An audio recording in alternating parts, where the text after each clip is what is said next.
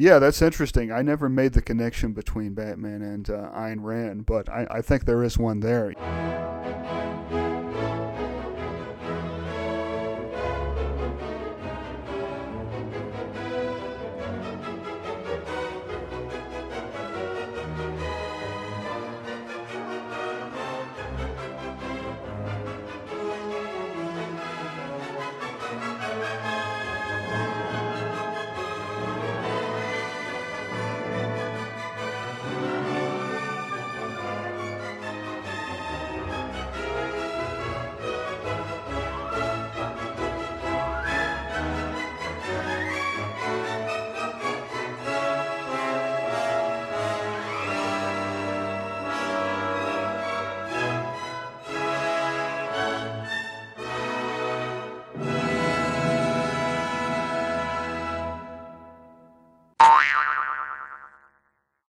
Welcome to The Comedian and the Philosopher, a conversation both high and lowbrow.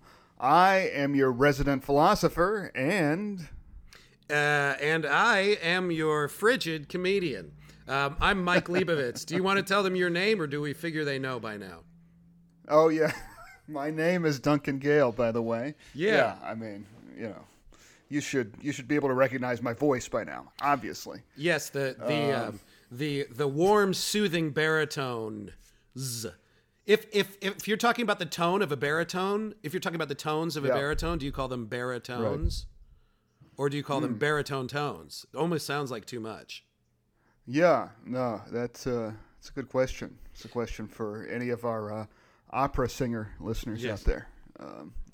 I thought you were going to give me credit for a question for the ages, but no, just for opera singers. Fair enough. Well, it's the first question of the podcast. Give me a break. We'll get warmed up. The first of many. Yeah. What I was thinking of here at the outset is, I listen to a lot of podcasts, right? And, I always find it kind of interesting when I'm listening to podcasts how much people like make factual errors about stuff, or like how much people like don't know certain things when they can like easily look stuff up. But then I realized that from last week's episode, at least, I am now guilty of that, because like there was all kinds of stuff I didn't know. I didn't know the name of the second gentleman. I didn't know the name of the Secretary of Defense and stuff. And so I just want to let our listeners know at the outset that I have learned the names of all those people. So I am at least prepared there. So our second gentleman, his name is Doug Emhoff, and their Secretary of Defense is Lloyd Austin. I now know these things. In general, when there's a new presidential administration, it's good. You have to sort of like relearn the names of all of those important cabinet people. So, I've got the Secretary of Defense down, Secretary of the Treasury, Janet Yellen. And, nice. And then my personal favorite, the Secretary of State, Antony Blinken, or Abe Lincoln. Oh, yeah. That's right. If we're just using the first initial, it is Abe Lincoln. That's right. Yeah. Yeah. That's great. I love it. That's awesome. And what I thought was I also notice factual errors when I listen to podcasts too. And in this instance, you didn't know their name, so it wasn't a factual error. You didn't say the wrong name and then just carry on. I would also like to point out that in this particular instance, in these two particular instances from last week, you did not know the name of the nominee at the time for the Secretary of Defense, or the name of the second gentleman, Lloyd Austin and Doug Emhoff. And I actually did know both of them and provided them to you during the broadcast. And I just want you and all of our listeners to know that it is very, very likely that will be the first and only time that I know something that Duncan doesn't over the course of this podcast. Well, Mike, that is definitely very, very kind of you to say, but I think that we do have our own sorts of areas of expertise, and I think that in general you are much more sort of on top of current events and news stuff than I am. I think that you're somebody who reads like the news, like the newspaper and stuff fairly extensively in a way that I don't. I sort of look at the news, at like keeping up with the news as kind of a chore a little bit. I'm not sure. I'm not sure if you feel quite the same way. Well, no. I mean, the way I look at it is like if I don't read the news every day, it's very difficult for me to stay angry. So Sure. just in order to maintain this sort of like base level of simmering aggression to my fellow man, I find it very helpful as a practice. It's kind of a call it an anti-spiritual practice to read the news every day. I would like to point out that in saying that will be the only time that I know something that you don't know. That was in fact an instance of me providing false information live on the podcast. So that was a factual error in and of itself. So I just want to point that out. I'm fact checking myself on the fly, but that's obviously not true. The thing that I said. Maybe it's a sort of incorrect or inaccurate forecast of the future. I love talking to you because you always have the most charitable interpretations of my my actions and motives and so on. Well, the principle of charity is an important one, I think, in philosophical and I think intellectual discourse in general. Interpreting your I mean, usually it's used in the context of interpreting your opponent's point of view in the best light possible. I mean, I don't think of you as my opponent in this context. Copy that. Yeah, but I guess maybe, I guess the charity with which you address my motives and drives I would contrast to say like my wife, right, who also is my partner, but just like assumes that I'm like I don't have to take a shit. You're going in there because you're trying to avoid your family. You know what I mean? Like that kind of thing. Right. Whereas if you saw me walking into the shitter, you would assume, okay, Mike's got to do his business, I would say as in regard to the principle of charity, that's a term that I've sort of recently become acquainted with, but I think it's such a valuable term, and I think it's so desperately missing from our discourse that I'm glad that you brought it up, because I mean my understanding of the principle of charity is that you ought to assume that the person you're talking to is sincere and is making whatever their claims are in good faith. And this is a prophylactic measure against personal invective and ad hominem attack. Right? Is that right? Is that is that correct? You tell me. Yeah. No, I think that's definitely all accurate. Yeah, what you've said. Yeah. Mm-hmm. Nice. Yeah.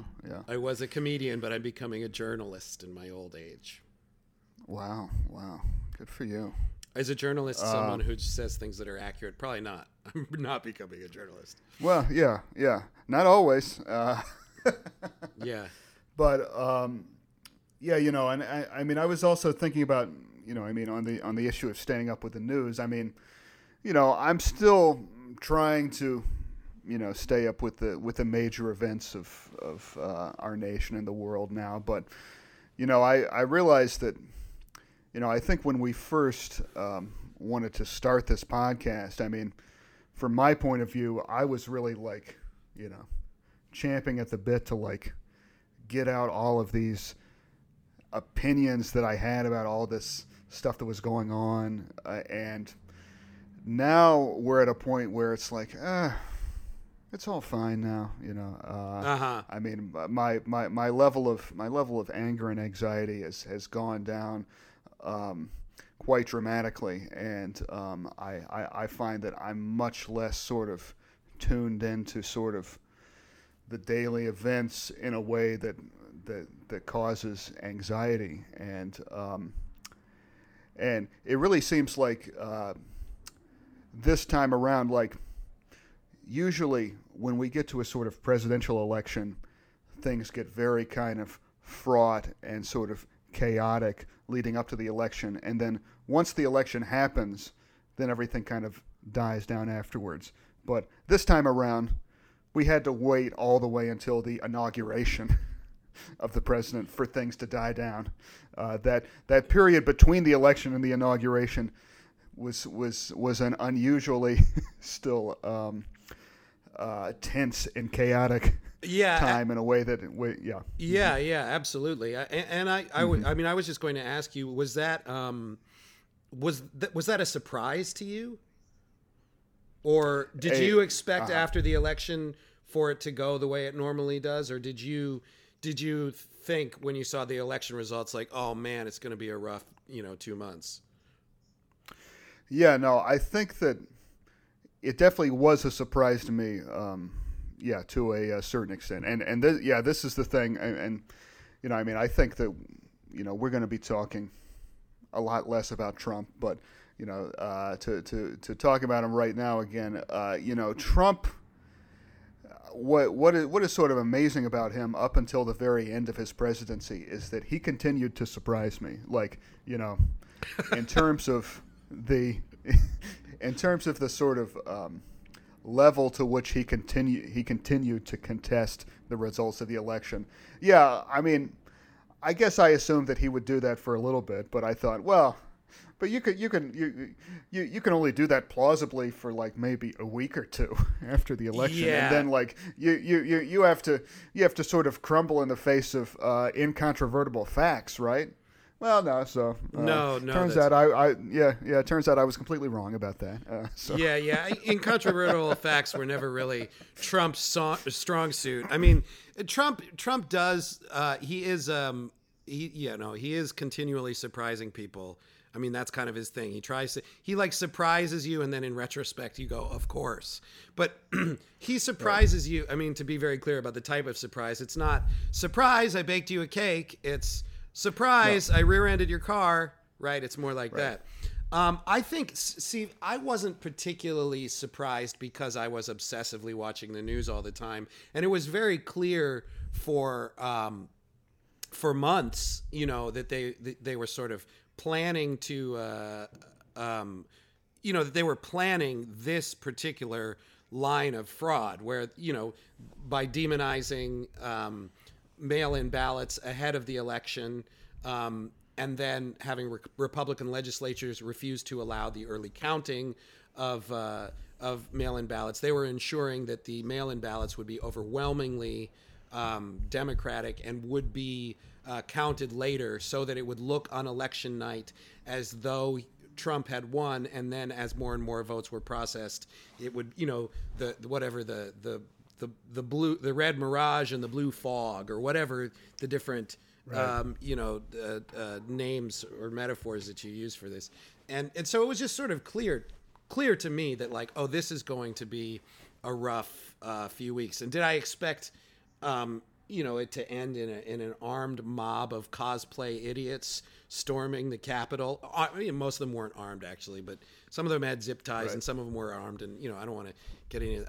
I didn't see it necessarily how it would manifest that way.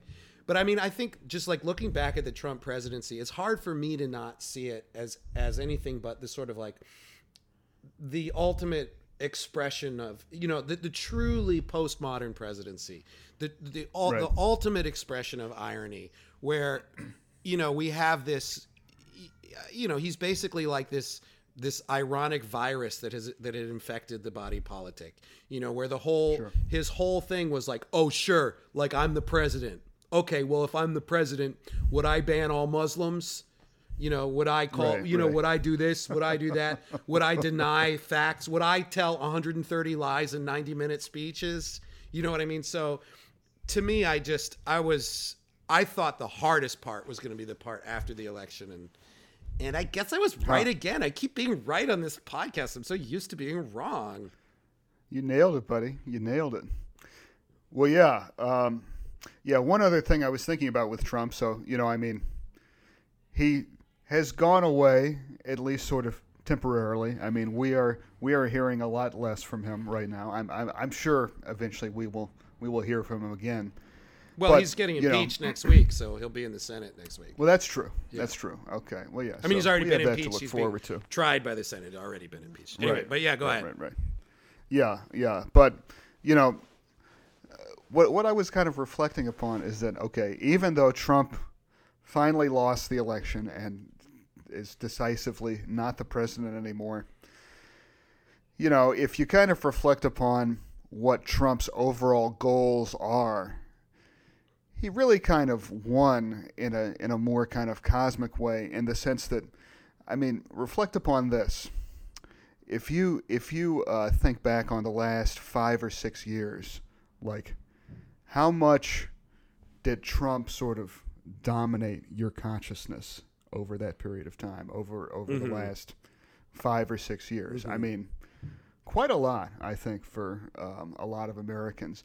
And really, I'm not sure if you can think of anybody in history who has dominated people's consciousness in the way that Donald Trump did. Certainly if you compare him to other presidents, obviously the president of the United States is somebody that most people know about and are aware of, but not to the extent of every single damn day, Trump is doing something that people are just talking about. So, this is all just to say that if Trump's overall goal was just notoriety and just awareness, he won decisively. No, definitely. There is a sense in which Trump has been the most successful U.S. president. Right. It's just that the measure of success is not one that any of us would have chosen. And that domination of this sort of collective American psyche that you're talking about is something that is labeled by his supporters as Trump derangement syndrome. Now, a syndrome, of course, is a collection of signs and symptoms, right? Right. And it often has a cause. In the case of the AIDS is a syndrome, right? What is it? Autoimmune deficiency syndrome. Acquired immunodeficiency syndrome. Deficiency, yeah. Yeah. The syndrome is caused by a virus called HIV. In this case, Trump derangement syndrome is a syndrome that is caused by a virus called Donald Trump. Right? It's not. It's not that just everyone's a bunch of snowflakes. Well, okay, maybe we are, and that's why we're susceptible to the virus. But the cause of the virus, the etiology of the syndrome, the etiology is a result of the virus, and a successful virus is one that I guess infects its host. So, by that measure, he fucking nailed it, and and he probably would have loved it if he was capable of love.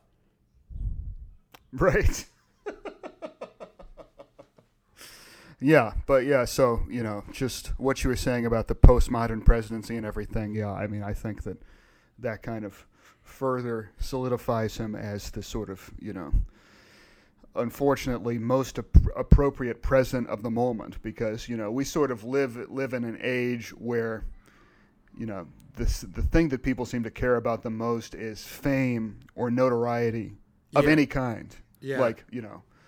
No matter what you get it for, as long as people are talking about you, that's great. And Trump is the sort of ultimate kind of success story and avatar of that. Agreed. I think that it's interesting. I was listening. I don't know if you ever listened to the Tim Dillon Show, but it's a podcast that I really like. And Tim Dillon was I knew him in New York when he was doing stand-up. He's a great stand-up too, and he's just a really fucking smart guy. But he was talking about oh shit, I lost the thread of what I was talking about. Notoriety, right? So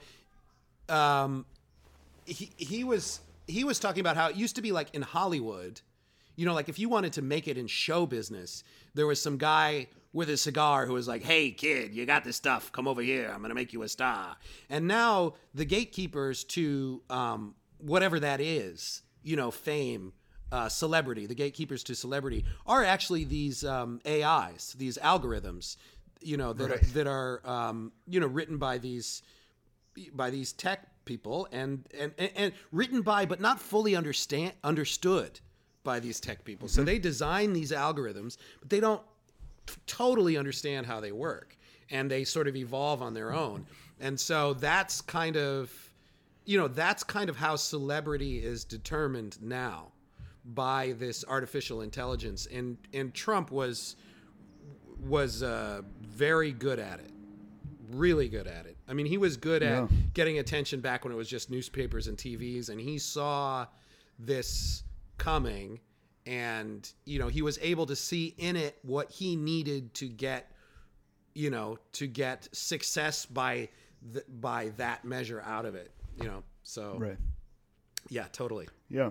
But I don't know to what extent like that is what people care about. I think the idea of fame or celebrity is more accessible to people who didn't have an agent or whatever, who weren't going to be discovered by that guy with the cigar. And so it seems like more people, like it seems like everyone wants that, but I'm sure there are some people who still don't want that. Like I know my wife's biggest nightmare would be being famous. There are people who don't want that, but it does seem more present in the zeitgeist.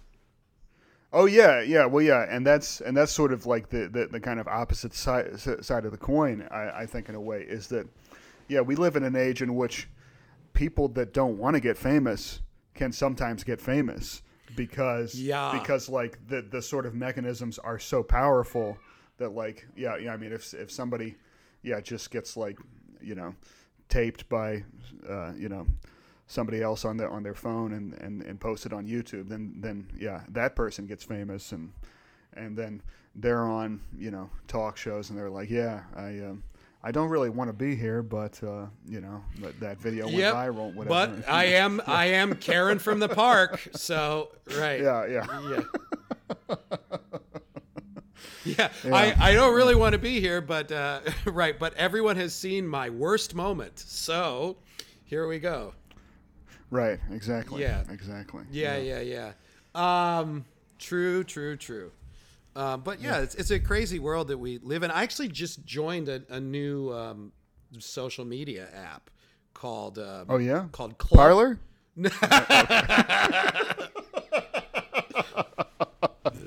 That's right. I joined it. I follow this guy. He says he's in the government and he has secrets. His name is X. I don't know his deal. But cool. Yeah. But anyway, I'm supposed to go down to Arlington, Virginia next week, so we'll see what happens. But right on. No, it's called Clubhouse, and this is a new app where it's like an audio communication app where people are having different conversations in different rooms, but it's like it's audio, and you can go in and you can listen to people talking about. I was listening to a lot of these stock traders because I got really interested over this past week in all this GameStop insanity. Mm-hmm. Clubhouse is you have to be invited into the app. It's an invite only app, but it turns out it's very easy to get invited. So if you know the right people. I still have a few invites left if anybody wants in, but I was listening to all this stock information, and I've never thought about any of this stuff before, but I did download a TD Ameritrade, and I got 3 shares of AMC, and so far I've lost $40, so it's pretty cool, man. It feels good. Have you been following this shit at all? The market stuff? Yeah, only in a very kind of broad way. Yeah, I mean, I know the basic story of the GameStop and the short selling and everything, but yeah, I can't claim that I really understand what's going on other than just it seems like normal people wanted to make money in the stock market, and the rich people in charge of everything were like, no. Yeah. None of that. Yep. No, that's about right. That's about right. Okay. I could break down the mechanics for you real quick if you're interested, because I think it's fascinating. Sure. Okay. Yeah. Go ahead. Do you know how a short sale works? Not exactly. Okay, all right. So I'll just run through it real quick. So the basic way a short sale works is the shorthand is that you're betting against a stock to fail. Okay, how does that work? How it works is, say the stock you own stock in Duncan Industries. I think Duncan Industries is going to go down. Okay, the price is $10. So I borrow the stock from you, and I sell it right away, and I have to give it back to you. And my hope is that, so I borrow it from you, I sell it for $10, and then I wait for it to go down to $5. I buy it back at $5, and I return it to you. That's how short selling works. Does that make sense? Gotcha. Right? Okay. Yeah. Okay. It does. Yeah. So, and you charge me a fee for borrowing it, but I don't want to go into that because that just makes it more complicated. But there's a fee for borrowing it, so it's like that's why you loan it to me, and I have to return it. Now, a lot of people make money that way. The problem is, so if you own a stock, there's a limit to how much you can lose, right? If you're long on a stock, because if it's worth $10, the most you can lose is $10. If it goes down to zero, you lost $10. But if I'm shorting a stock, right? I borrow the stock from you, I sell it at $10. There's no limit to how much it can go up, right? So there is no. I eventually have to buy it back to return it to you, right? Right. And as it starts to go up, I start freaking out, right? So this is what's called a short squeeze. If the stock that I borrowed from you starts to go up, then I buy it back because I'm afraid it's going to keep going up, and then that makes it go up even higher, right? If a bunch of people are buying it, and that's the squeeze, so it shoots way up. So anyway, a bunch of people on Reddit, on this Wall Street Bets forum on Reddit, saw that the market for GameStop, and some of these other stocks too, but for GameStop, was like drastically shorted. It was being shorted so much. In fact, what would happen is like I'd borrow the stock from you and sell it, planning to return it. The person that I sold it to would loan it to someone else who sold it. So the market was over 100% short. So there were more shares being shorted than there were total shares. So it was just like crazy short. So all these people got together on this Wall Street Bets forum, and they were just like, we're all buying this shit. We're going to drive this up. And these people, these hedge funds who did this with, tons and tons of shares lost, billions of dollars on this, while the stock went from like $18 all the way up to one point to like $400. So some people got really, really fucking rich, and then the apps these day traders were using, this guy from Robinhood, the most Orwellian name I've ever heard, the most euphemistic name. His hedge fund buddies were like, "You got to stop these day traders from doing this." So he let them, he like halted trading, so that you could only sell the stock, but you couldn't buy it. And this brought together Alexandria Ocasio-Cortez and Ted Cruz to both be like, Robinhood, you're full of shit. And then, then AOC was like, hey, look, it's cool that you agree with me, but fuck off, resign. It was awesome. I love when she tells that motherfucker to resign. It makes me happy. Yeah. It's pretty funny. So anyway, I just went on kind of a rant there, but does that make sense to you? No. I mean, that was great. Yeah. No. Okay. I think that's the clearest explanation I think one could ever get of how the stock market, which to me is a fundamentally unclear entity, works. Yeah. Well, and that's the idea. I think that this is what's bringing a lot of these day traders together, is that like it is fundamentally unclear, and the big Wall Street firms make it that way so that they can make money and you can't. Right. Or if you want to make money, you have to invest in their hedge funds or their, you know what I mean? You have to do it through them. And this was just sort of like a popular social media revolt where everyone was like, they saw an opening. They were like, oh, this is way overshorted. And they were just like, and everyone just fucking swarmed in. And one of my friends who's been, I've been following just on Facebook doing all this stuff was he pointed out that like, this is like Occupy Wall Street was the real fight. And then the corporate media who are all, who are all enthralled to these Wall Street hedge funds, basically stepped in and told us that actually, no, the fight is about like identity politics and like which pancake syrup is inherently racist and all this kind of stuff, just like classic divide and conquer economics, so that we can stop actually, the true, it's not the culture war, it's a class war. You know what I mean? And like, we're being told that it's a culture war so that we lose the class war. And I thought that was a pretty insightful way of looking at it. Yeah, definitely. Yeah.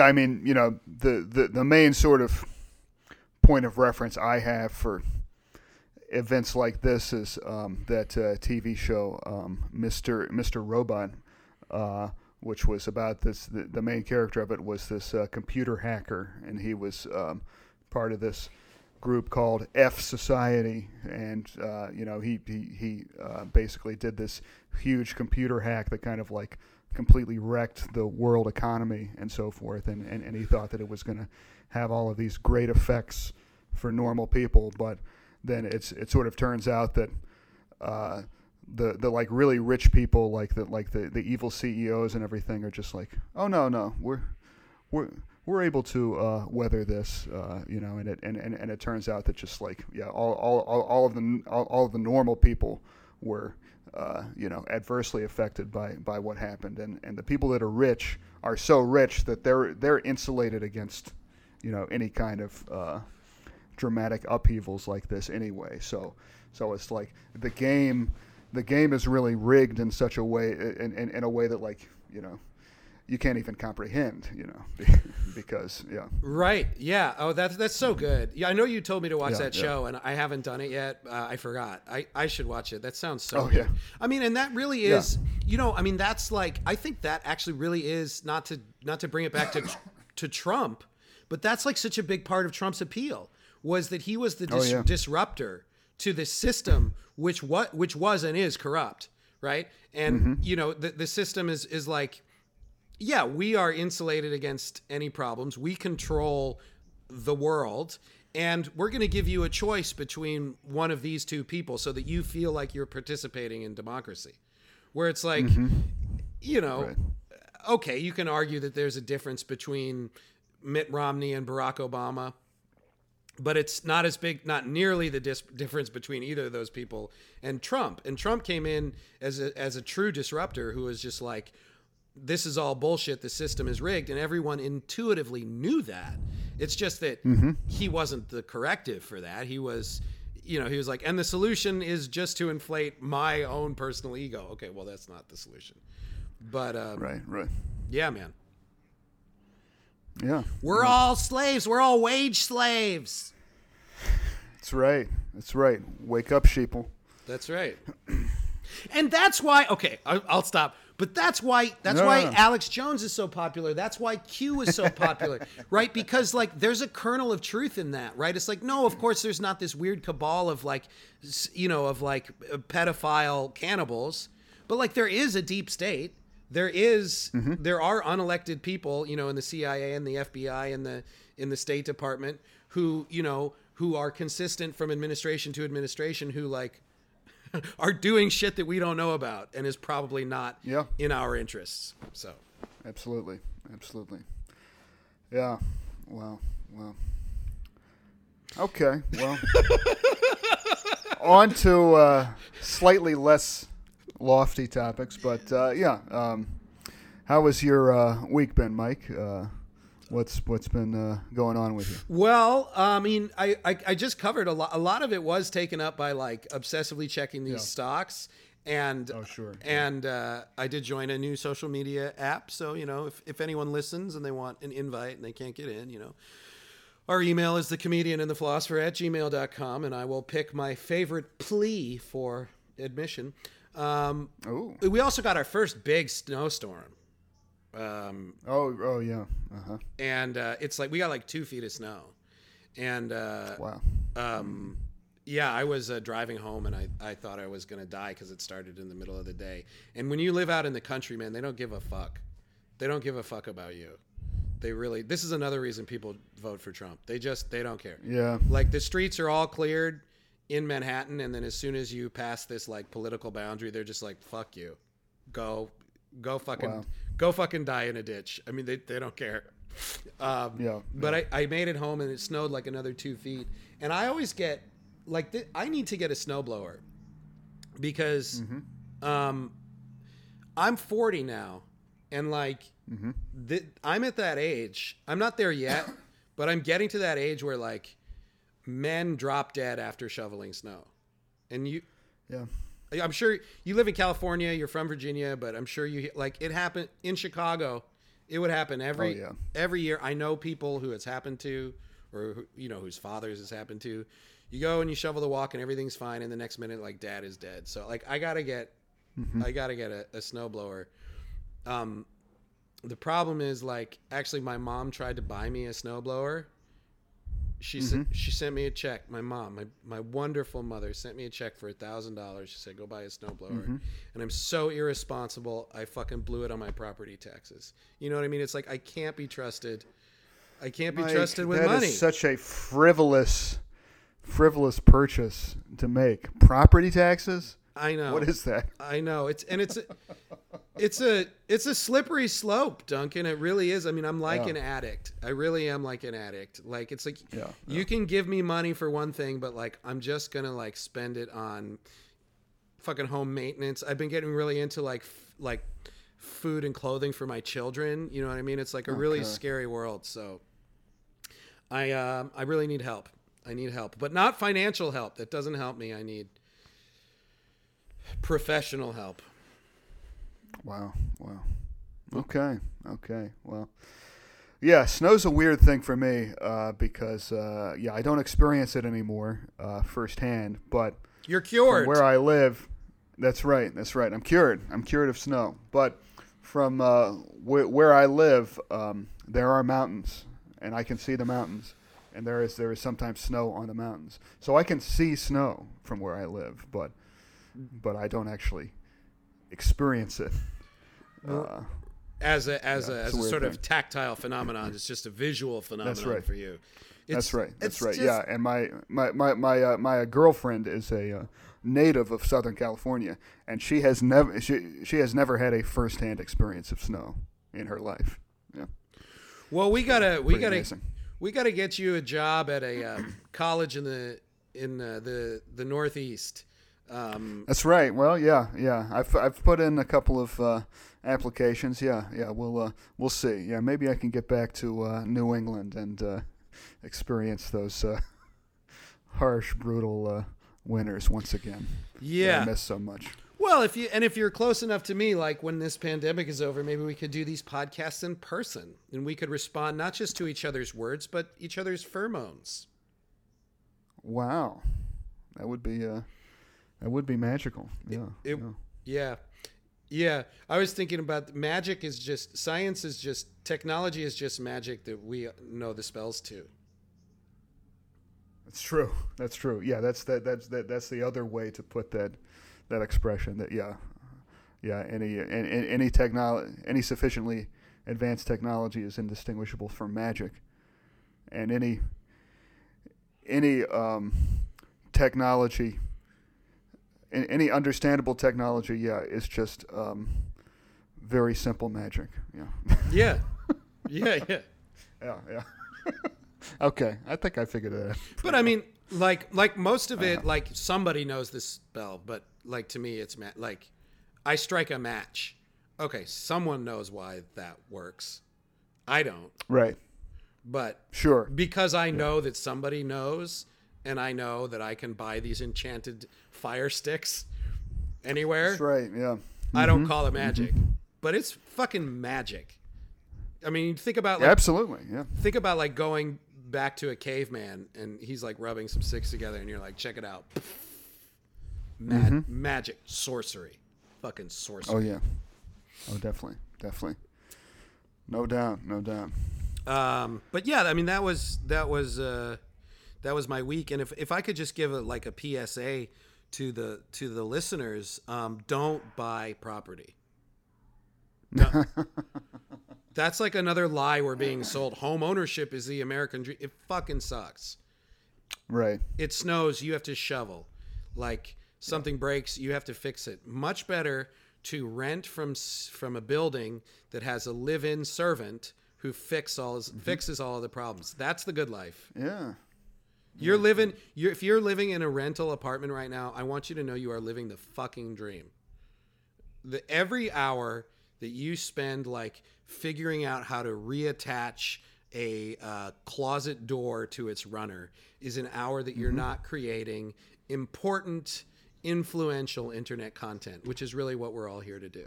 So I just want to put that out there. Okay. Well, yeah.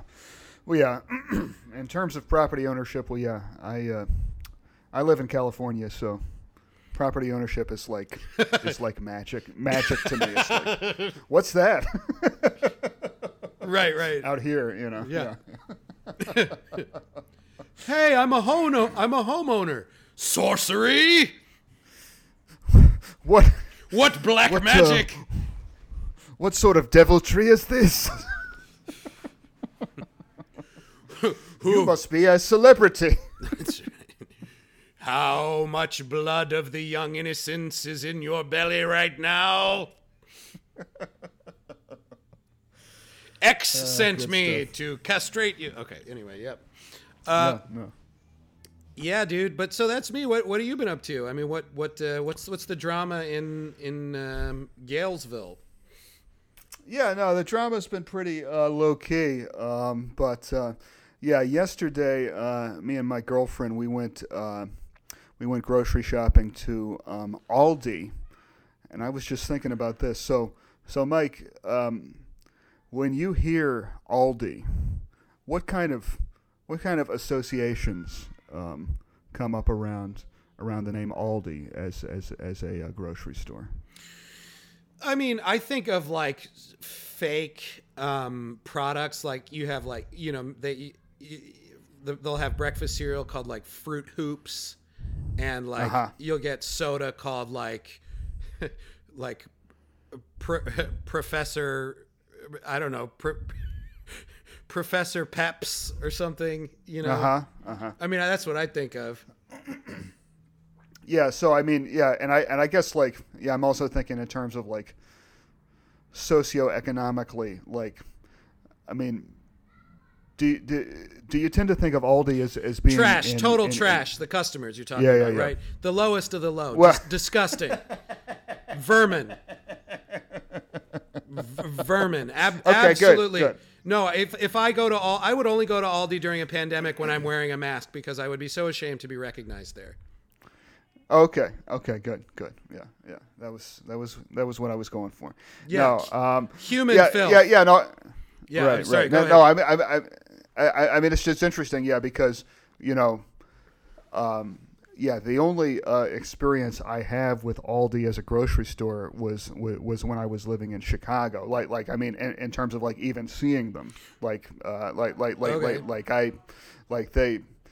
it wasn't a grocery store that was around where I grew up, but yeah, they were in Chicago, but yeah, they were usually in like kind of rougher neighborhoods, I thought, or in like kind of like more kind of downtrodden areas. A lot of times. Yeah, they'd usually be like. What'd you say? Yeah, they'd be underneath the train track, or like, you know, behind a warehouse, or just someplace where they usually put an Aldi like where you would put the, you know, where the meeting spot for like anonymous gay sex would have been in the 70s, right? Like that's where you put an Aldi. Okay. Well, yeah. So, yeah, I mean, that's just interesting because, yeah, those are the only associations I had with Aldi. And out here in California, there really aren't that many Aldis. And there was one that just opened up within the last year, like pretty close to us. That's weird. You don't think of Aldis as being places that open. You think of them as it's true, yeah. Just being places that for some reason are still there. Right, exactly, yeah. And so, you know, my girlfriend and I went to Aldi, and I was like, oh wow, this is like a lot nicer than I thought it would be. But I guess it's just because it's still relatively new. And yeah, I didn't realize this, Mike, but did you know that like Aldi, like I guess the owner of Aldi is like the brother of the guy who's the owner of Trader Joe's? Oh, and well, I didn't know that specifically. I mean, I was aware that they're owned by the same parent company. I mean, Okay. that's always what I yeah. thought. I didn't. I guess Yeah. they're brother companies, and so they're owned by Right. the same parent company. I just want to say I shop at Aldi all the time. It's my favorite grocery store. Sure. Okay. But yeah, I did know that, and they are sort of these bizarro twins, where it's like it's obvious who like. Okay, all right. Aldi and Trader Joe, they have the same parents, but it's very clear who Daddy's favorite is. Let's put it like that. Right. Sure. Yeah. Okay. Well, yeah. So, I mean, this is all just to say that, yeah, I went to Aldi. I think this is the first time that I ever actually went into an Aldi was yesterday. And it was a lot nicer than I thought it was going to be. Yeah. But I'm not sure if it's just because out here in California, there are fewer Aldis in general. And so they can afford to make them nicer maybe than they are in other places. Yeah. And I I have been making fun of Aldi because I am a comedian, but I just want to say I'm a professional, so please don't attempt this at home. I love Aldi. I think Aldi's great. Yeah. They have a lot of very cool. similar products to Trader Joe's. It's very affordable, and it's usually next to a dollar store. So like if you need, if you're running low on yo-yos or whatever, or if you want some stale cigarettes, you can usually, you can make that a twofer, and so that's good. Great. But yeah, I actually first learned. I'm a big fan of Aldi, and they're not super shitty. I think a lot of the products that they have there are the same products that they have in Trader Joe's, just like with a different box and a different like fake name for it. Right. Yeah. And Trader Joe's, it really is. It's just like, how you don't sell the steak, you sell the sizzle. They just have different. Right. They have different sizzles, right? I mean. Oh yeah, definitely. Trader Joe's is popular because like it seems nice, but it's also very affordable. Like it's nothing like going to Whole Foods or something like that, which itself has actually gotten a lot more affordable since it was bought out by Satan. But yeah. Hey, say what you want about Satan. He brought the prices of organic avocados down. So, hey, the devil's not all Satan. Bad. That's right. Yeah. Yeah. So had a little bit of an Aldi adventure. And I think it's nice. I just real quick. It almost feels like you by shopping at Aldi, you are doing penance for having used what's it called, Instacart last week. Instacart, yeah. Or 2 weeks ago. Yeah, that's right. Forgive me, Father, for I have sinned. That's all right. Do 5 Hail Marys and shop at Aldi next week. Yeah. Go in peace, my son. Yeah, but I mean, it's just interesting how there are stores in like certain parts of the country that are like very plentiful and numerous, but then like there's other parts of the country where they're more uncommon, and so like when one comes to another part of the country, people are like, "Ooh, we got this new thing," and like if you're from some other part of the country, you're like, "Oh, well, that's like not necessarily a big deal," but it like seems like a big deal just because it's new or uncommon. Or right. Like, oh, we just got a Sonic. Like, great, enjoy. Right. Yeah. Enjoy your novel brand of diarrhea. Have fun with that. Right, exactly. Like, yeah. I think, our mutual friend Louis was talking about when a Chick-fil-A opened in Chicago. Like, there was like a line around the block when it first opened up. Because like, ooh, Chick-fil-A. Yeah, well, no, and I was part of that. I mean, like, I love Chick-fil-A. Oh, yeah? But I was waiting in that line. And it's the same thing in New York. Yeah. And actually, I would say that the Chick-fil-A's in New York, I mean, obviously it's different now with the pandemic, but there's a couple of Chick-fil-A's in Manhattan. And a lot of the people who do wait in line for them are transplants from the South who are like, oh, I missed this. I remember this. Right, But they right. have good fries. They have good chicken sandwiches. The being closed on Sunday Yep. is very good branding. It's like total. Yep. I don't know. I see it very cynically. It's just a way of signaling we're good Christian folk. But it's like, Right. no, but that's just like, it's the same thing with like Whole Foods. It's like, yeah, they source sustainable products, but it's not because they care about the earth. It's because they can say we source sustainable products, and all the people will come over after yoga class or whatever. Sure. It's like sure. the motive is what it is. But yeah, I fucking love Chick-fil-A. What's interesting to me also, not that this is not interesting, but what's also interesting to me is how different products in different parts of the country have different names. And the one that comes immediately to mind is, in California, do you have Hellman's mayonnaise or do you have Best mayonnaise? Yeah, if you look for Hellman's mayonnaise in a grocery store, you are going to be disappointed. It is not there. Yeah. No, but but don't you have a brand called Best? Best, yeah. Best Foods is yeah. And it's the same thing.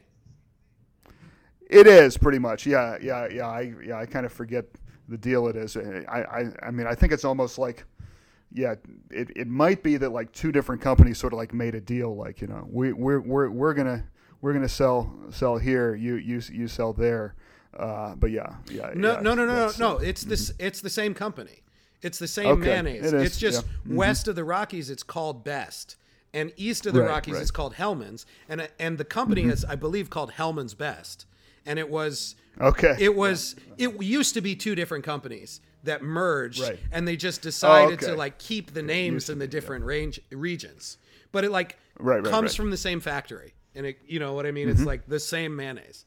And Right. I mean, Hardee's and Carl's Jr. is like that, right? It's the same thing. They just call Oh it. yeah, definitely. Yeah. I mean, I grew up on the East Coast, and so we had Hardee's, and yeah, and it's funny because I mean, Hardee's had this very kind of distinctive logo and look, and then at a certain point, like in the kind of mid '90s, I think, the Hardee's look changed. We were distracted by grunge, and they changed the look. That's right.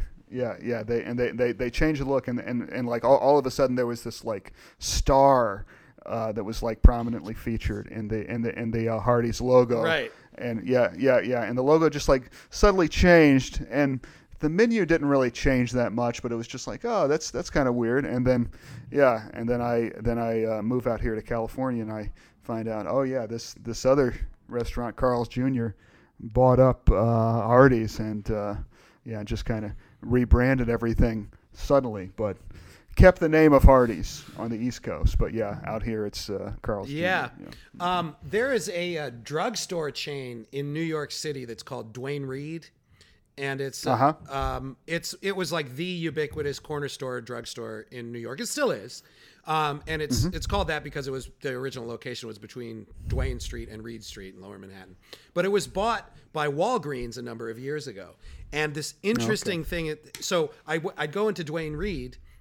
It was probably about 4 years ago. It was bought by Walgreens, and I'd go into Duane Reade, and all of a sudden, like because I'm from Chicago, where Walgreens is a big drugstore, and all of a sudden, my Walgreens loyalty number worked at Duane Reade when it didn't before. Right.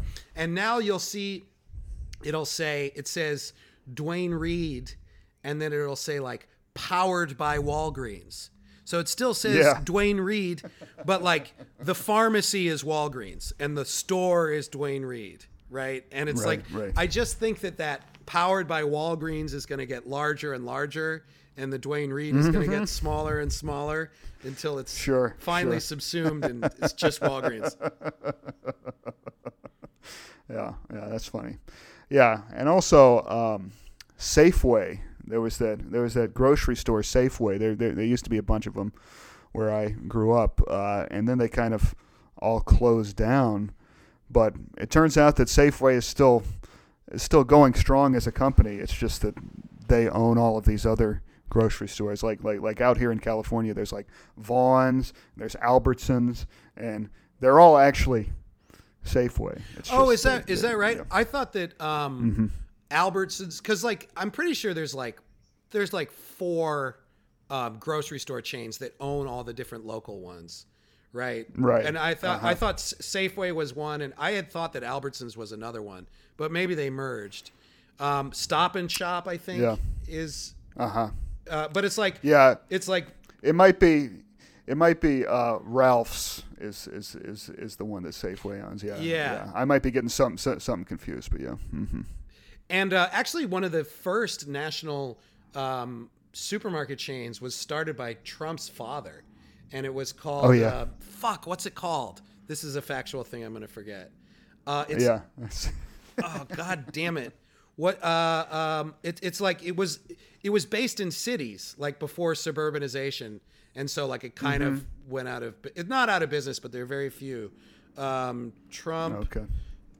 Senior grocery store. Hang on. We're going to do it. All right. We're going to actually look this up on the internet so that we can be accurate. No, but I lost it. No, I don't know what it's called. But we'll someone email us. Tell us how we fucked up. Yeah, email us. What's the name? thecomedianandthephilosopher@gmail.com. That's right. Email us and tell us the name of the supermarket I'm thinking of.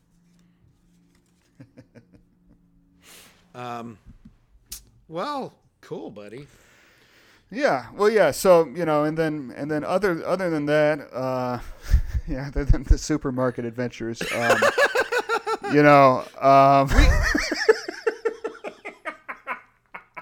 Look, listeners, we could talk forever about anything. So if that's what you're into, tune in. That's right. We can't promise it's going to be but so interesting, but we can definitely talk about about anything for a while.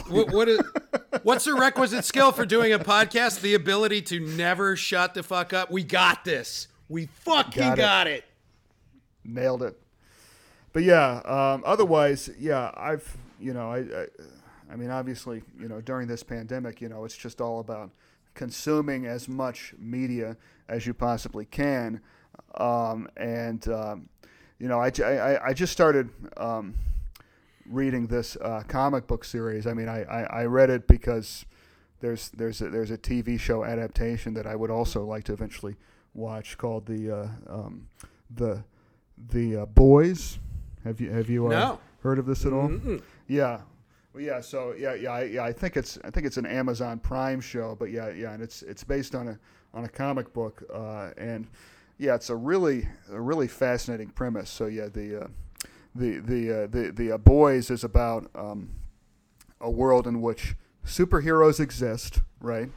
So there are a number of people that have superpowers, but and it's kind of like all of these superheroes, they go out and they fight crime, but they're all kind of like corporately sponsored and so forth, and they're not exactly evil people, but they're not necessarily good people either. I mean they're not like Steve Rogers, Captain America, like just a good decent person. They're like people that have superpowers, and they go out and they fight crime because that's their job, but they're also kind of like amoral scumbags in their sort of personal lives, and like and they don't really care about the little people, and like if there's collateral damage from fights that they have with supervillains, they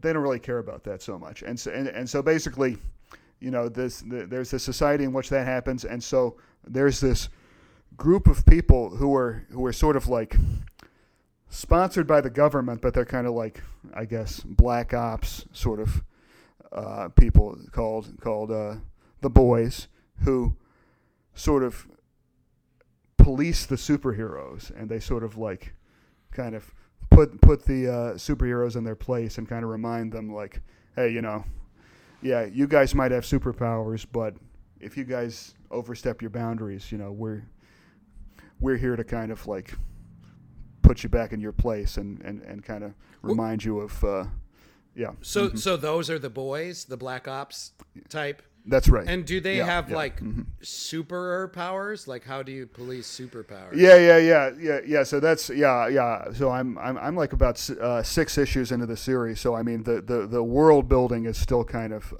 being done, but it seems like the way that they sort of explain that is that there's basically this chemical that is sort of the source of all superpowers, and so the boys have access to the sort of like chemical in its pure form, and they have all injected themselves with a chemical that basically gives them like super strength and stuff. So that's how they're like able to, sorcery, black magic. Yeah. That's right. Yeah. Wow. Yeah. And it's like I mean the comic book is like super dark, and like there's like every issue there's at least 1 or 2 like jaw-dropping things that like happen. The comic is written by the same guy who did Preacher. If you're I'm familiar with that comic at all. I'm vaguely familiar with the movie by that name. That I don't know if it was based on the comic or not. Okay. Yeah. I think there was a TV series based on Preacher as well. I'm not sure if the movie is related to it, but yeah, and so basically it's just like kind of like a super dark kind of social satire and kind of commentary on superhero stuff. I mean, so sort of along the same lines as Watchmen, but actually, yeah, so far kind of even darker. Okay. In some ways than Watchmen was, but also a lot of very dark comedy in it as well, and so it's very very interesting, very, very compelling so far. Yeah. That's cool, man. What do you think in terms of like, if you think of stories in terms of their as sort of like modern day myths, right? Which we talked about a little bit.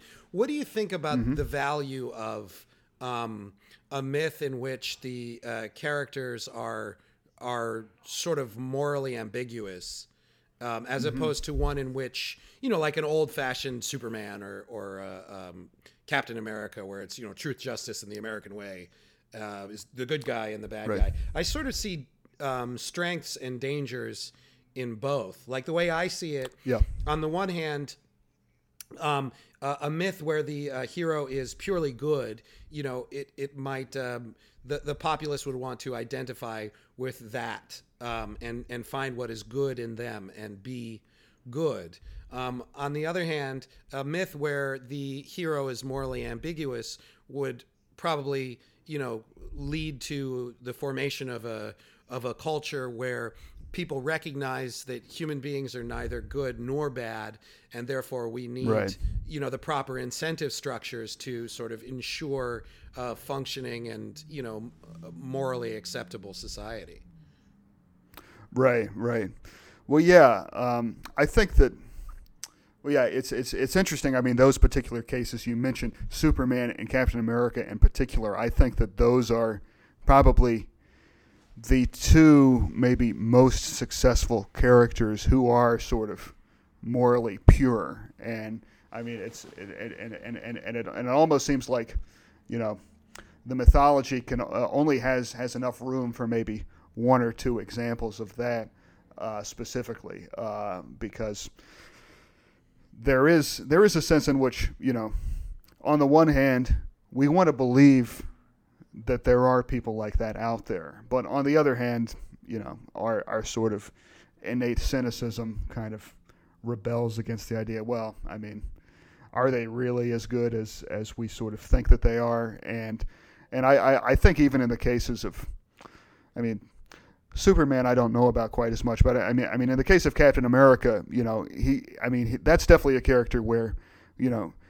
he really is like a morally pure guy, but he also still has a lot of sort of like doubts about himself, and there's a lot of issues with the character of Captain America about how, like, well, yeah, he was created during World War II, and then he was in that state of suspended animation, and then he was revived in the present day, and so that kind of like gives him this kind of weird sort of like existential crisis of like, well, yeah, I live in the present day, but I was created for World War II. So, like, do I even belong in this era that I'm in now? And so I think that, like, when those kinds of questions are raised with a character like Captain America, that inherently makes him a lot more interesting than just, morally pure, rah America. Right. I mean, I think, it's sort of a question. I'm sorry, go ahead. I mean, I was just going to say it's sort of a question of like, sure. Like, is that purity a thing of the past? Is that some like ideal that we, is there something nostalgic about even thinking about somebody that way? Right. Exactly.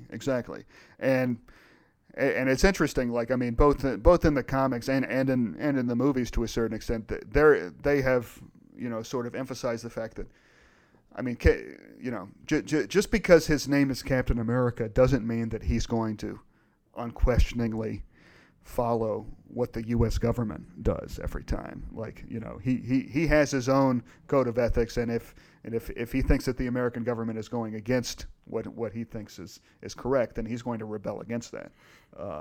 And so it's kind of like, even though his name suggests that he's just an avatar of the American way, no, he's a particular person that has had that role thrust upon him, but that has his own sort of beliefs that may go against that at times. Yeah, okay. And that sort of goes back to what we were talking about earlier on about how, like, there's a difference between the interests of the American people and the actions of the American government. Sure. Absolutely. And that's where the deep state comes in, and these sort of false binary choices we're presented with every 4 years to make us feel like we're participating in something that we're we're really sort of subjects to rather than participants in. Right. But I mean, I think I've only kind of obliquely answered, I think, what your initial question was, which is the moral ambiguity of mythological characters in general. Like, how sort of valuable is that? And I think it's interesting because if you go back to the sort of earliest myths, I mean, if you go back to the Greek myths, which are by no means the earliest myths, but they're the earliest ones we know well, right? Well, that's true. Yeah, I mean, I guess they're the earliest recorded myths. I mean, the only thing, beyond the Greek myths that we know of is maybe like Gilgamesh or something. Well, and the Egyptian stuff. I mean, there's Egyptian stuff that's older. That's true. Yeah. We don't have as complete records of it, but I mean, I sure. This is a tangent. We'll save it for another episode, but I happen to believe that human history goes back I like to believe that human history goes back way, way, way, way further than we think it does in terms of civilization.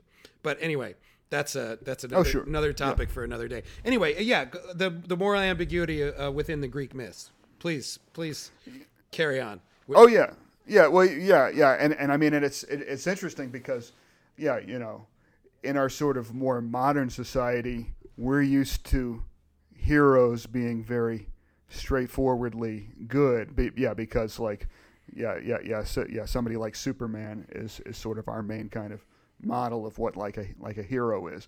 But if we go back to those much earlier myths, we see that actually things are much more nuanced and ambiguous because very few of the heroes of Greek myths are necessarily the kind of people that are right. Sort of unambiguously good. They all have flaws of one kind or another. I mean, like, Achilles is like way too proud, and Odysseus is like crafty and deceptive, and Hercules is kind of an idiot a lot of times. Right. Zeus can't keep his dick in his toga or in his tunic. Oh yeah. Well, and I mean, I'm not even talking about the gods. Right, I mean, the gods are like the absolute worst. And they really are. It was like celebrity gossip. They're always and like in a way that, I mean, that's what's so interesting. I mean, I think that's why the Greek myths specifically have endured for so long, because they present a much more sort of realistic picture of the way that, I mean, if there are gods, yeah, in this sort of traditional Judeo-Christian picture, God is thought of as perfectly good and all-powerful, but that goes wrong very quickly if you just kind of think about, well, yeah, but what about all the fucked up shit that happens in the world? And it's the Greek myths that explain that a lot better. It's like, well, yeah, the fucked up shit in the world is because, yeah, the gods are actually fucked up, selfish, and horrible people that like to torture, us puny mortals all the time. Right. The Greek myths all sort of read like cautionary tales. Right? Oh yeah, definitely. What's the equivalent of the Judeo-Christian God within that framework? Is it cosmos?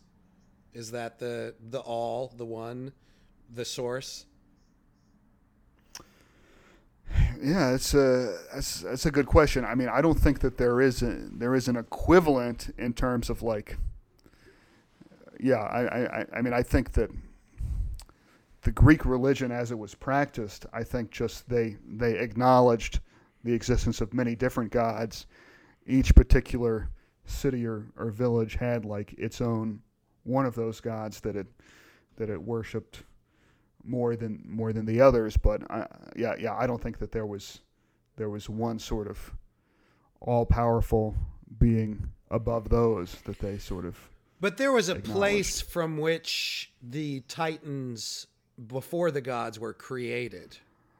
Oh, okay. Yeah. Well, yeah. I think that like the sort of creation myth of the Greek mythology was initially there was chaos. There's chaos and cosmos, right? That's well, no. I think there was just chaos, and then from chaos there came Uranus, the sky, and Gaia, the earth. The earth. Okay.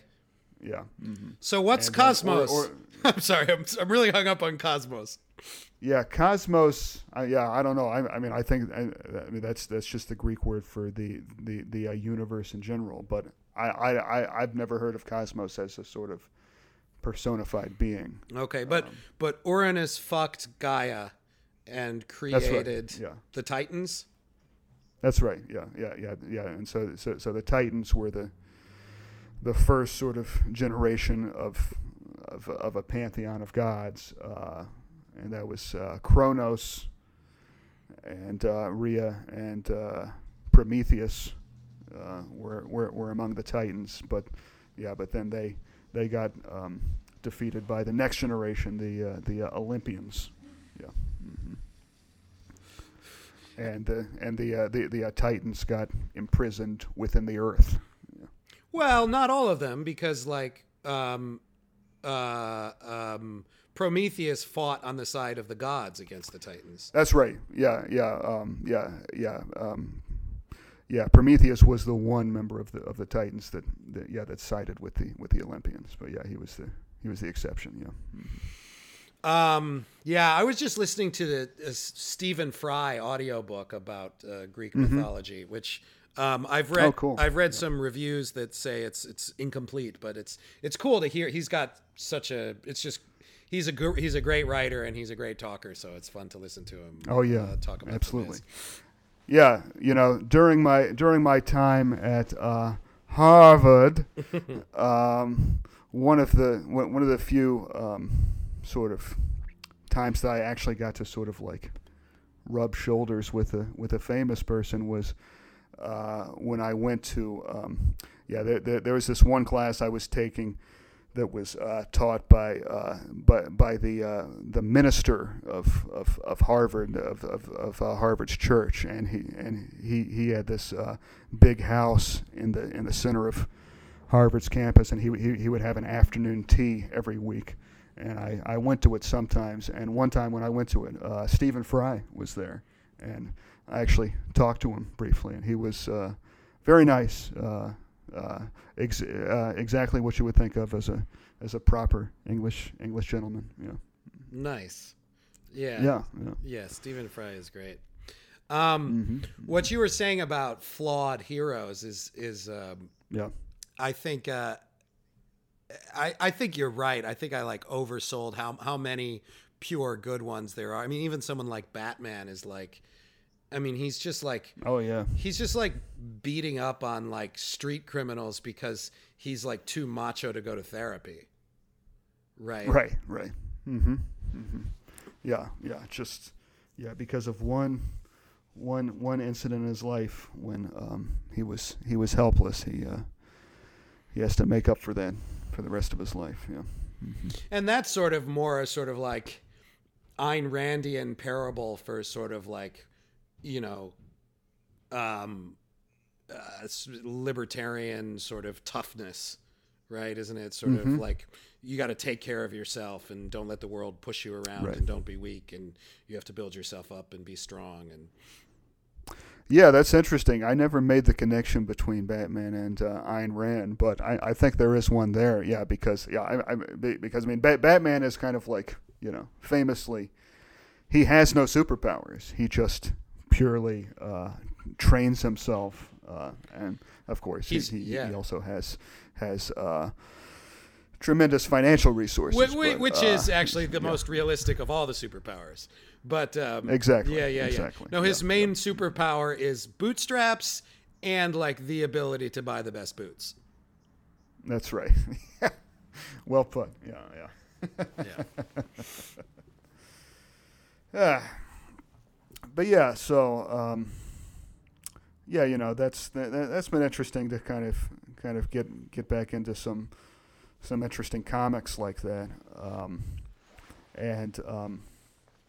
Yeah, I've also, I mean, in terms of consuming, tons of media, I mean, there's tons of TV shows that I watch all the time, and it just seems to me like, I was just reflecting upon. I mean, both with comic books and with TV shows, I mean, it's like such a I guess, unique way to sort of take in a story, because it's a story that continues on over a long period of time, and it's a story that can have a lot more sort of complexity than the sort of story that you would just take in from a movie, and so it's something that I definitely have kind of gravitated towards as something I almost kind of prefer to movies, because you get so much more invested in these characters that you spend a lot more time with in TV shows. Yeah, and, definitely.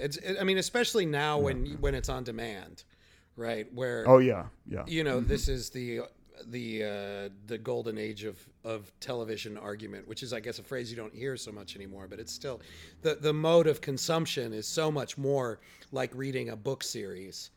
In that you can pick it up and put it down whenever it suits you. Excuse me. Whenever you please. Absolutely, and it just sort of made me reflect upon, like, what are like some of my favorite TV shows, and what are some that sort of had the biggest impact upon me, and and so I was just curious, and in your case as well, like what are some of your favorite TV shows as well, and and like I think we've talked in the past about, like, the extent to which labeling something as your favorite, does it sort of like say something about you? Is it like a kind of unique part of your identity? Do you feel like that this particular thing is your favorite of that? Well, I mean, I feel like I mean, we've talked about this before with like favorite movies, and right. It always seemed to me like there's just so many movies and so many of them are so good, and they are more like these sort of self-contained moments. And to pick a list of your say your top 3 favorite movies is something that always to me felt like it's something I did when I was like 16 or 18. I was like, okay, these are my favorite movies, these are my favorite bands, and it was sort of like less in my case specifically, less like sort of a reasoned analysis and more just like a ready-made answer to have on hand. Right. I always, whenever I would provide this answer, I always felt like I was saying my favorite color is green, which is like, well, obviously I don't have a favorite color. You know what I mean? I had a favorite color at some point when I was younger, and then I realized that like, oh, they're all beautiful and we need, there's so many, whatever. Sure. With TV shows, actually, I feel like it's a little bit different. Like I can say pretty definitively that The Wire is my favorite TV show. Yeah. And it's kind of not very close. Sure.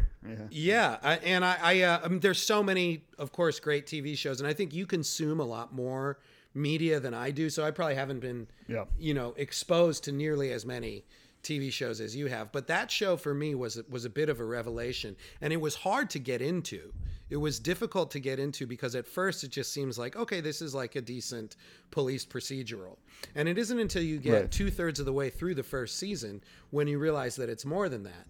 And then each season becomes just like a much deeper analysis of all of the social and political problems that we face in this country and how they're all connected and how the institutions corrupt people and how the incentives in so many cases are perverse to the outcomes that we want.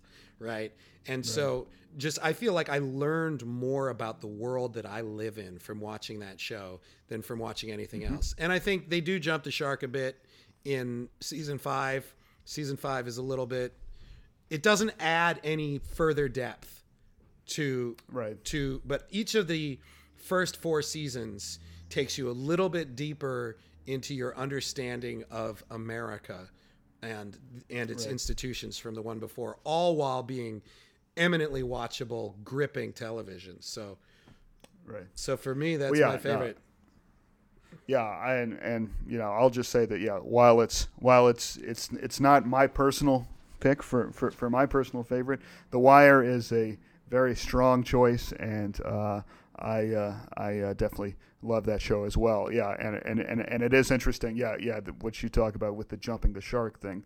Yeah, I think the sort of problem with the Wire, I mean, it's kind of like almost its strength as a weakness is that I think it's the 4th season. Yeah, that's the season that follows the kids in school. Right. I think that season is so strong that any season that comes after it is sort of inevitably going to be not as good. So I mean it's almost like they kind of like hit the absolute climax in the penultimate season, and so then they had one more season. It was like, oh yeah, this one's not quite as good, but still better than 99.9% of all other television. I wouldn't quite agree with that analysis. I'd say that season 5 is better than about 75% of other television. I think it's like, that's fair. I think it's not just not as good as the 4th season. I think it is far worse than any of the other seasons. And but I mean, I just feel like, because I rewatched it recently, and it was just like, I remember being in parts of season 5 and just being like, oh, this is bad writing. Like, this is like the characters like saying, it's just very on the nose, just saying like, well, this is how I feel about you. Well, this is how I feel about you. And it's like, no, people don't talk that way. That's how like you write a season. Basically, I feel like what happened to The Wire is like at the end of season 4, they're like, well, we don't have anything more to say, but let's keep going for a while. I mean, essentially. Right. But well, I mean, I remember in the last season, I mean, it kind of focuses, I think, on the sort of journalism, sort of like newspaper reporting, and then there's a plot about like a newspaper reporter like sort of making up stories, or sort of and. Yeah, it was funny. I actually remember like kind of describing part of it to a friend of mine who worked for a newspaper, and like when I got to that, he was like, no, that's kind of ridiculous, and I was like, I guess so, and it's so funny, because like with most other TV shows, it's like you know, you would expect there to be a certain point in the plot line where it maybe gets a little ridiculous. But with the Wire, it was so like, you know, out of character, perfect, yeah, accurate to the way things actually went. That when they started to be more like a more traditional TV show, it's like, oh yeah, no, come on, Wire, you should be better than that, yeah.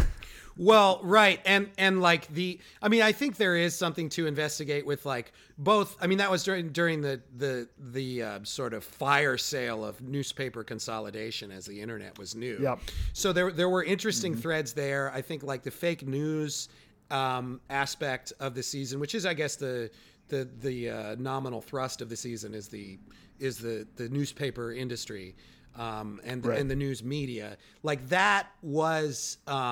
There was definitely good stuff in there that in some ways maybe is more salient now than it even was then. But that idea of like this reporter just like making up stories is not even the most ridiculous thing about the 5th season. The most absurd plot point is McNulty inventing a false serial killer.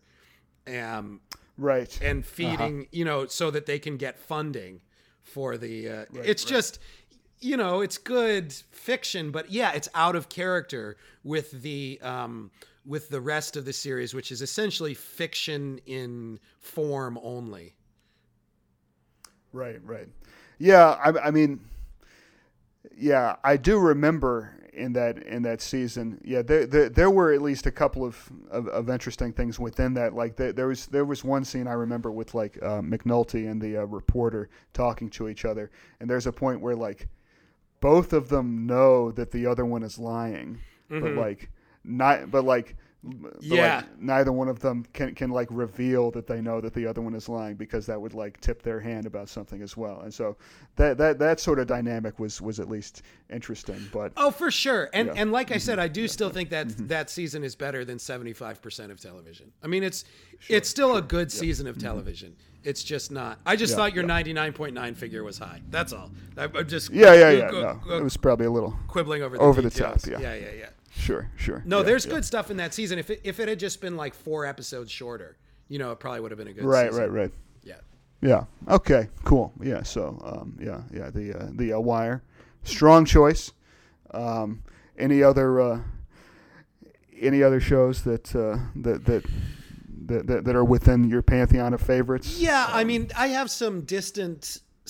I mean, I think that the next one that usually comes to my mind is Breaking Bad. I mean, that's like, just such gripping television, just a masterclass of storytelling, of long form serial storytelling. In there's no season that's bad. There's only one episode that's unnecessary, out of 5 seasons, I think. Okay. Which I'm speaking of the Fly episode where they're. Which is interesting because I think a lot of people consider that to be one of the best episodes. Oh yeah. No, there are 2 camps, and I don't mind the episode. It's just that it's like my time is valuable, and I don't know why they wasted it. Right. But I mean, it's much less egregious than most shows in terms of the privileged the way in which they feel privileged to your time. I mean, I think Walking Dead was the worst offender, where it's just like after a while, it's like you are wasting my time and emotionally manipulating me. But yeah, Breaking Bad, I think, is a great show. I don't really have like a top 3 kind of thing. I have those. I'd say I have a top 1.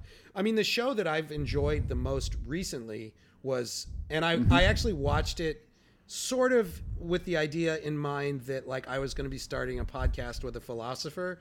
Is The Good Life, which for a comedy, the good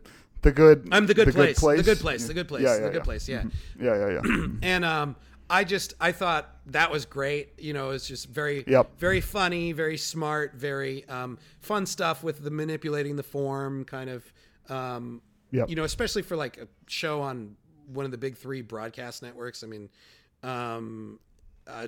absolutely. I really liked it, but yeah, I don't really have a pantheon beyond what I just sort of outlined. I mean, sure. Of course, The Simpsons. Okay, I mean, like that's Sure. That's Yeah. sort of like like I might be a like you grow up Catholic, you might be a lapsed Catholic. I mean, I always loved The Simpsons. Yeah. Yeah. That's Yeah, my the, truest TV home would be The Simpsons, and I think for a lot of people in our generation, it is. Yeah, I would say the Simpsons is my favorite TV show that I have still only watched about maybe 40% of. Yeah.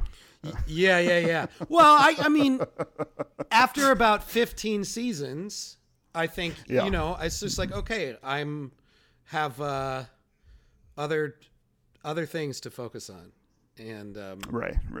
and I don't even know if the show is still any good. I assume that it's not, but I don't know. Yeah, every time that I sort of check in with it, which I do sort of periodically, it's still really good at having like funny jokes and funny sort of like laugh out loud moments. I think that what it lacks now is some sort of like cohesive plot to the episodes that sort of like makes you care about things beyond just the kind of joke machine aspect of it. So, right. So, I mean, I think it's still very, very good at just kind of like, producing jokes and producing laughs. But yeah, if one of the requirements of a TV show is to actually tell some kind of sustained story, yeah, I'm not sure if The Simpsons is really so focused on that anymore. It seems like the primary function of The Simpsons at this point is to keep a certain group of writers and voice actors employed. I mean, that's kind of how it feels. Yeah. No, absolutely. Yeah. But I would say that that's good. That is sort of the Simpsons is my origin story, and then my two mature favorites are The Wire and Breaking Bad. Good. With a little bit of Good Place mixed in, but I can't promise that's going to stay in the group. That's just kind of their new friend. You know what I mean? Sure. Yeah. No. Yeah. One thing I'll say about the Good Place. I mean, aside from the fact that just it's the most mainstream TV show that deals overtly with philosophy and philosophical issues in a way that is very surprising to me. But I think that the end of the first season of The Good Place, I think that is one of the best sort of twist endings I've ever seen executed. Yeah, and in a television show. And I like the show so much I don't even want to spoil it for anyone who's listening who hasn't seen it. Me too. Yeah. Same. What are you doing? You're stuck inside. Watch this show. Also, side note, P.S. I have always been a little bit in love with Kristen Bell, and that continues to this day. Like I do love her very deeply, and I hear that. Yeah. She gets me through watching Frozen with my kids. She was just such a I don't know. She was this like weird abrasive presence in Party Down that was just like very I don't know. It was just very captivating to me, and I am very much in love with her. You just can't forget Sarah Marshall. Oh yeah, she was in that too, wasn't she? Yeah. Well, I'll be honest though. I mean, I do love her, and she was in that, but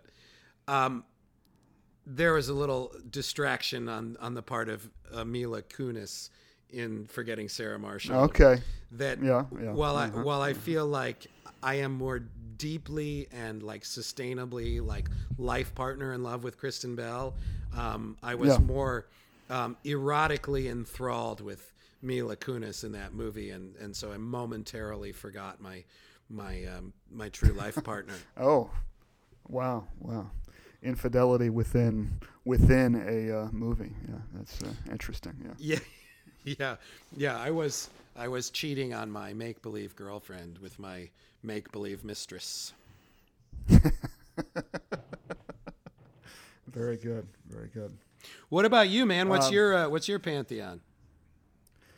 Yeah, so when it comes to all-time favorite TV shows, there's one show that kind of rises above the rest that I have to talk about first, and that is Twin Peaks.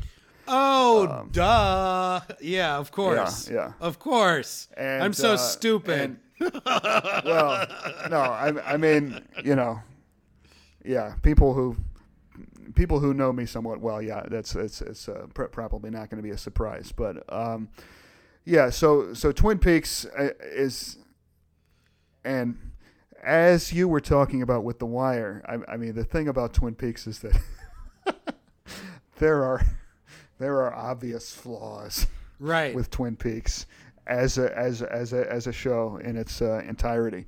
Like for instance, season 2, right? Yeah. Most of season 2. Yeah. I mean, basically, I mean, in case people are not completely familiar with Twin Peaks, I mean, it's a show that was kind of created. It was created by David Lynch and Mark Frost, and I mean, if you know the movies of David Lynch, it very much has that kind of feel to a lot of the episodes and overall sensibility of it. And the show primarily revolved around the murder of this high school girl, Laura Palmer. And basically, yeah, the first season was all about that. And then in the second season, that mystery continued. And then they kind of solved that mystery at a certain point in the second season. And the show continued. And and nobody was quite sure why.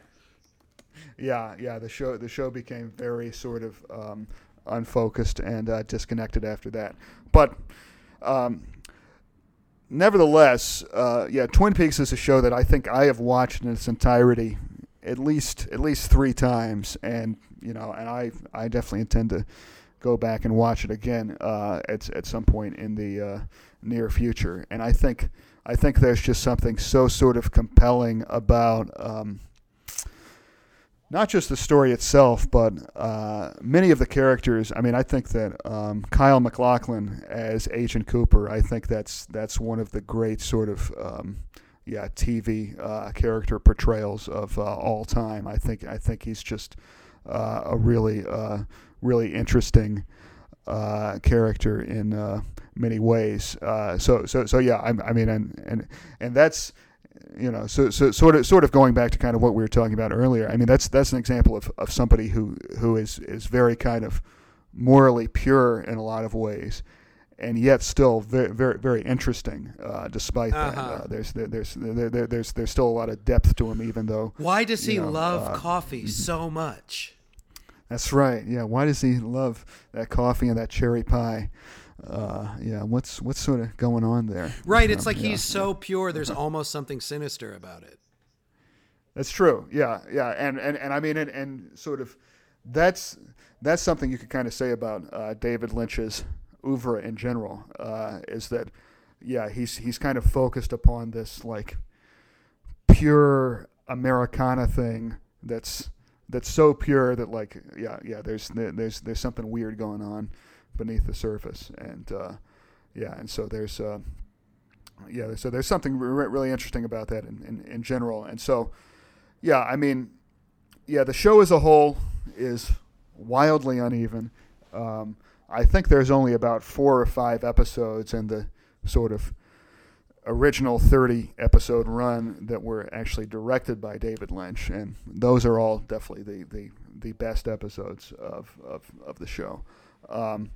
But what's interesting about Twin Peaks is that recently there was a kind of not exactly reboot, but actually sort of continuation of the show, right? That was on Showtime. Which I haven't seen it, so I can't speak to it. But yeah. So that continuation was, I think, really good and almost kind of elevated the show a little more than it already was sort of elevated in my mind, at least. And so, I think that show, kind of taken as a whole, both its original run and then the more kind of recent continuation of it, I think is a really kind of interesting story that, and I will be the first to admit, in a lot of it, especially stuff that happens in the continuation, there's a lot of stuff that I still have absolutely no idea what the hell is going on. Right. But I think it's interesting. I think that makes it interesting to kind of revisit and to sort of interpret and to sort of discover new layers of meaning of stuff that's going on in the show. And so that's another thing about it that makes it very different from, I think, most TV shows, because I think the way that narratives are presented in TV shows, generally speaking, I mean, there can be a certain level of ambiguity there, but generally speaking, if you're going to have people coming back week after week to watch a TV show, the story needs to be relatively clear. But I think that Twin Peaks is one example of a show that where the story was not relatively clear a lot of times, but people still kept coming back to it, just because they found it to be compelling enough. And so yeah, that's probably my sort of overall pick for favorite TV show. Yeah, I would say, okay, so in terms of the story being clear, there's this really interesting aspect of Twin Peaks where, this is a show from, I think, 1990, 1991 originally, something like that. Mm-hmm. And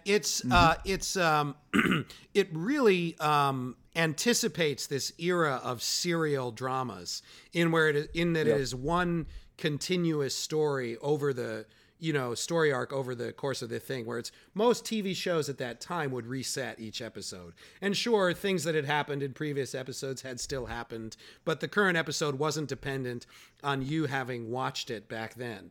And I think that the only reason that really worked in that era with a show like Twin Peaks was because, sure, you could pick up in the middle of the story and you wouldn't understand what was going on.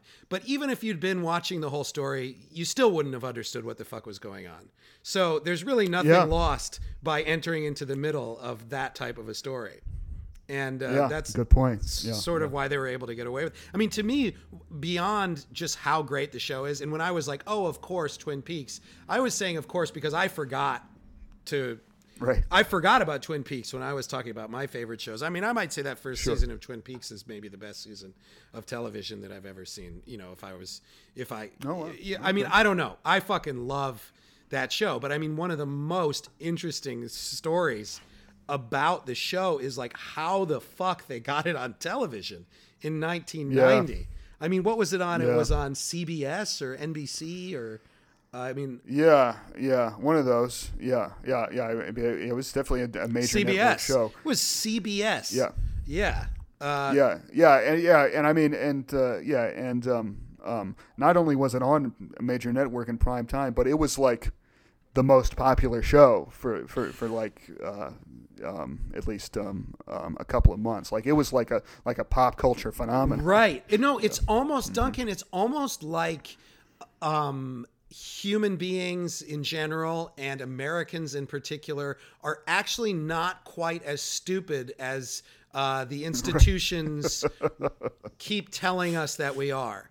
And I mean, that's an argument you hear a lot in terms of long form podcasting as being such a popular art form right now. Is they told us that we all had short attention spans and we could only handle 30-second videos. And it turns out oh, no, that's not true. And the question then becomes why is that narrative out there? Whom does that narrative serve? For us to think of ourselves as stupid and unable to pay attention to things and unable to contend with nuance, who is served by that narrative? I don't have an answer, but I think that is the right question to be asking. Because I'm not saying it's necessarily a conspiracy, but there are definitely interests that benefit from that. And those interests are suspect and should be. That's what we should be paying attention to.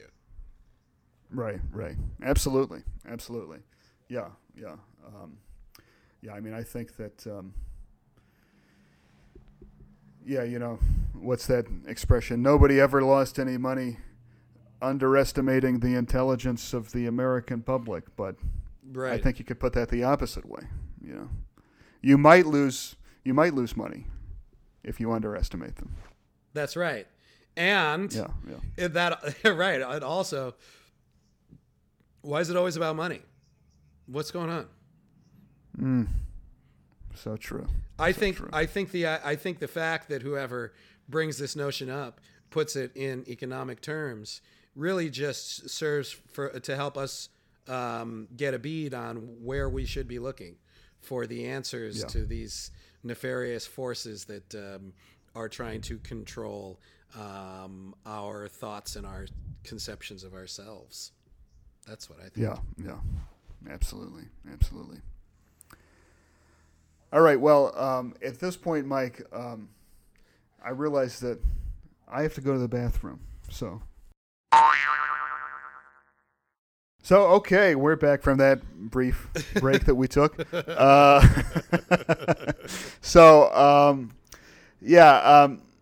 In terms of other TV shows, like, I kind of put them in a category of like comedies in general and like different kinds of comedies. And so my other kind of, I guess, triumvirate of shows would be like, okay, my all-time favorite like sitcom would be Arrested Development. Mm-hmm. I think that show's just like kind of perfect. Again, the original series, right? The kind of the original run. Yeah, the Netflix stuff, it gets a little dicier. But the original run of Arrested Development, I think, is just like, I made such a wonderfully elaborately constructed, but perfectly constructed comedy with like a ton of great performances, of course, and just jokes per minute that land very consistently. I would say that's. So that's. I'd say that's also my favorite sitcom, and it came out at this. It came out at this time when reality TV had just gotten big, and so they felt like they could get away with this sort of like handheld 3-camera aesthetic. So it's like it's formally a sitcom. I mean, in terms of like how it's written, but it is visually much more like a reality show. And it was one of the first. They do that a lot now, but it was one of the first shows that did that, and it was a total revelation at the time. Mm-hmm. And you're right. Just the jokes per minute in that show is, I think, unparalleled. It's the opposite. It's the opposite philosophy to Roseanne, where Roseanne would tell the writers, take some of the jokes out. It's too, it's like we're trying to have this sort of like real emotional moment. Yeah. Which is also a great show. I mean, Roseanne was a great show too. Yeah. Oh yeah. Yeah, absolutely. Yeah. Okay. That's interesting. And then I would say my favorite sketch comedy show of all time is Mr. Show. That's a good one. Yep. Yeah. I think. Again. And I think that just sort of. I mean, it's a sketch comedy show that sort of like almost points out the flaws of other sketch comedy shows because it's able to sort of like present this kind of continuous sort of thematic unity, like every sketch sort of like blends itself nicely into the sketch that follows it, and there's sort of like every episode kind of has like this overall kind of like theme that they're sort of dealing with. I mean, almost like sort of a long form improvised piece. As we, it felt. I'm not an expert at all in Mr. Show. I haven't seen all of it, and my feelings about sketch in general. Sure. I believe you prefer full painting. That's right. Comedy. My problem with sketch comedy. That's right. My main problem with sketch comedy is not actually the form; it's the name, which implies that it is not yet finished. So I sort of feel like, why don't you finish it and then show it to me when you're done? Yeah, give me that landscape or portrait comedy. But it did feel like a long form. I would say Upright Citizens Brigade did too, but that, I mean, that was a much shorter lived thing. Yeah. No, I think the UCB TV show, which I've only watched a couple of episodes of that, but they did that same kind of thing in a much more self-conscious way. Yeah, I think I think they were actually trying to do like a herald. Sort of a herald. Yeah. In every episode. Yeah. So Mr. Show's great, and then in terms of my favorite animated comedy show. It's got to be Dr. Katz, Professional Therapist. Oh, okay. Yeah, which I picked because I think that, again, to go back to the improv thing, I think that show is the best example of kind of capturing how funny improvised comedy could be. And, you know, I mean the show is basically this comedian Jonathan Katz, he plays a therapist, and a lot of his patients are stand-up comedians, and a lot of it is you see stand-up comedians going in and kind of getting therapy, but actually kind of just doing parts of their act as though it is them talking with a therapist. And those parts of the show are kind of hit and miss sometimes. I mean, some of them are better than others, you know, depending upon if the comedian kind of knows how to do that well. But I think that the real kind of heart of that show is the interactions between Dr. Katz and his son, who is played by H. Jon Benjamin, who is now is probably not still quite a household name, but is much closer to a household name now than he's ever been, because H. Jon Benjamin is now on Bob's Burgers, he's on Archer, he's on all of these other shows, and I think he's an incredibly talented sort of improvisational actor, and I think that the interactions between him and Jonathan Katz on that show are something really special. And and there's a lot of comedy generated from that I think could only be generated in that sort of improvisational form that you ordinarily would not see on, you know, more tightly scripted TV shows. So, I'll just tell you, I've never seen the show, so I have really nothing to add. But maybe I should check it out. I would definitely recommend it. Yeah. You would? You'd recommend your favorite show? All right. You know, with reservations, but that's very generous of you to share. Sure. Yeah, man. Yeah. So yeah, those are some of my favorite shows. And so I think at this point, you know, there were some other things that maybe we were going to talk about, but I think we've gone long enough for one episode that we can put those on the back burner. Yeah, so, and I'll say that if you are, you know, this is like a pretty good intro episode. We have an actual intro episode, but this is an episode where if you want to learn a little something about us, then you just have by listening to this. We're going to talk about Jordan Peterson a little bit, but I think we could save that for next week. I'd still love to.